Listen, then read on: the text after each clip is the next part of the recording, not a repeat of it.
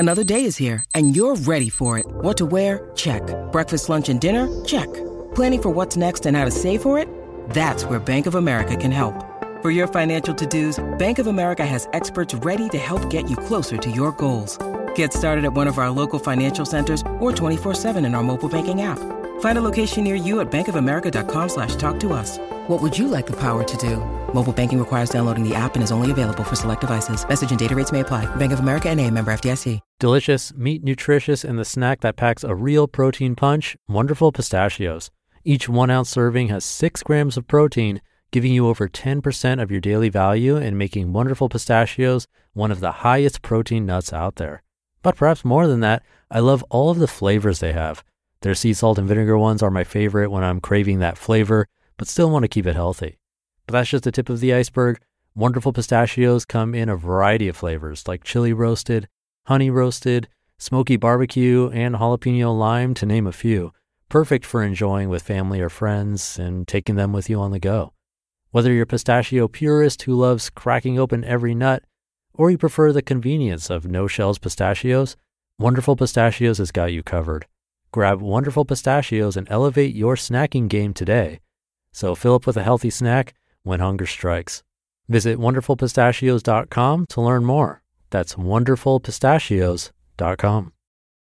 It's a Minimalist Monday edition of Optimal Living Daily, episode 1438, How to Make a Decision, and 3 Reasons to Seek Other POVs, both by Joshua Fields Millburn and Ryan Nicodemus of theminimalists.com, and my very own personal narrator, Justin Malik, reading to you from the best blogs I can find. This is an award-winning show thanks to you, and I have 2 posts today, both from The Minimalists. So let's get right to them as we optimize your life. How to Make a Decision by Joshua Fields Millburn and Ryan Nicodemus of theminimalists.com. Day 1. The first step in any journey is often the most difficult.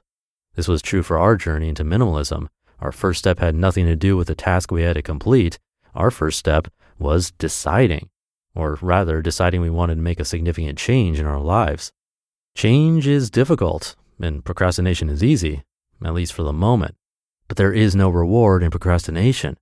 The most difficult part of creating a lasting change is deciding to make that change a reality, deciding to take action. 2 kinds of decisions. Fundamentally, there are 2 kinds of decisions, intellectual and emotional. Intellectually, we knew we wanted a change in our lives. We knew we were unhappy, unsatisfied, and unfulfilled. We knew we didn't have freedom, not real freedom.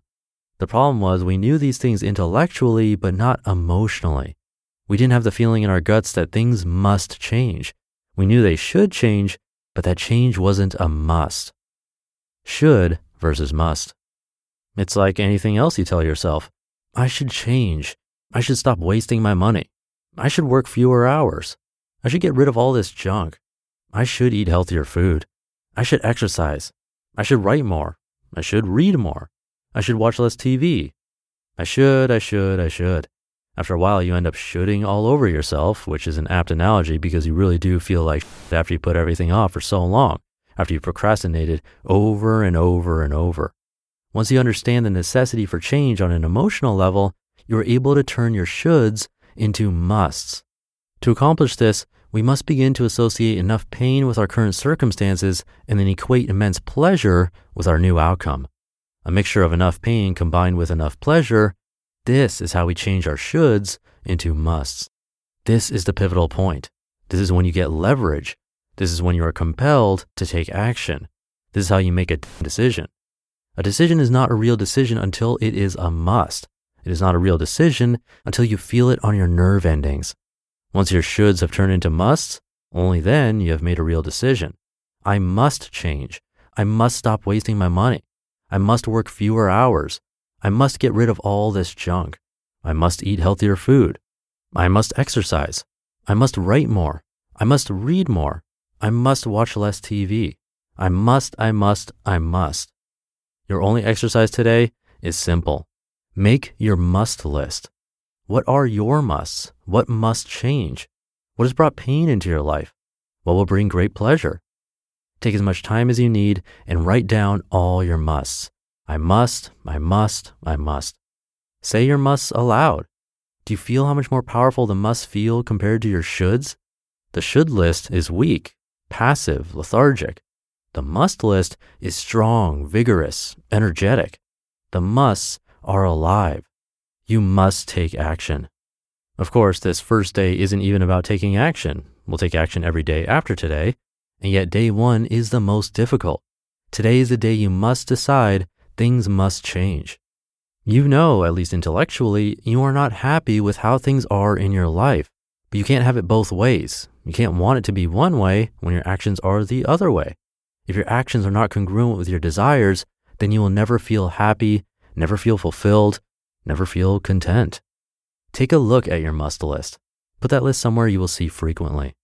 Now stop everything you are doing and make a decision.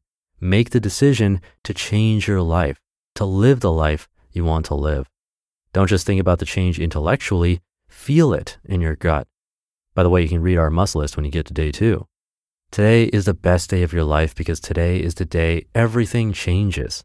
Today is the day your shoulds turn into musts. Today is the day you decide to take action. Today is the first day of the rest of your new, simplified life. 3 Reasons to Seek Other POVs by Joshua Fields Millburn and Ryan Nicodemus of theminimalist.com. We all do what we do for a reason. If you're reading a book, browsing a blog, or watching the evening news, you're in quest of other points of view. This journey, this discovery of new worldviews, is paramount for personal growth. There are at least 3 reasons why people seek out other POVs, some more steroidic in terms of personal growth than others. Number 1, validation. Most of the time, people simply want to validate their own opinions, and so we read reviews of a movie we just watched to see if other people felt the same as we did. This type of validation is okay to a point. Too much validation stifles creativity. It kills individual growth. That's because if we're constantly chasing validation, if we need our views to always match with someone else's, then we'll accomplish scant original thought, for we get stuck in a state of perpetual crowdthink. What would so-and-so think about this? Instead of forming our own standpoints based on cerebration, logic, and reasoning. Ultimately, the habitual hunt for validation leaves little room for rumination and thus little or no room for growth. Number 2, answers. Other times people search for alternate viewpoints when they themselves can't form an answer. We've all been on the fence before, and sometimes a trusted outlook is all we need to tip us toward the right side. Like validation, however, endeavoring for answers via others leaves us holding the bag for other folks' decisions. It's easy to give advice, but taking our own advice is often the hardest pill to swallow. Number 3, alteration. Every once in a while, some people will examine a contrary attitude or sentiment not to validate their own opinion and not even to find an answer, but rather to change their own mind. This is where real growth happens, when we're willing to step away from dogma, to step back from our own opinions and examine the world through a different pair of eyes. Sam Harris, Stephen Fry, and our friend Cal Newport all do a phenomenal job of providing slants that force people to ponder one's canon and often change their mind. Soliciting other perspectives is not only important, it's a necessary part of living a fulfilled, well-rounded life. But we needn't rely solely on others' beliefs to shape our existence. We must think on our own too. We must rely on ourselves first and use other POVs to augment our own positions.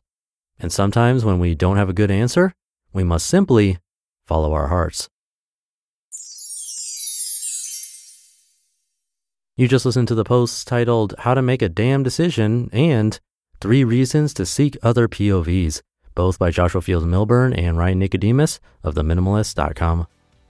I'll keep this ending nice and short for you today. Have a great rest of your Monday, great start to your week, and I'll see you tomorrow where your optimal life awaits.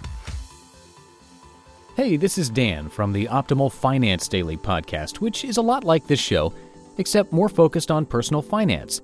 Justin handpicks the best posts he can find from blogs and authors like Ramit Sethi, Mr. Money Mustache, and more, and I read them to you 5 days a week. So if you enjoy this podcast, come on over and subscribe to Optimal Finance Daily too. And together, we'll optimize your financial life.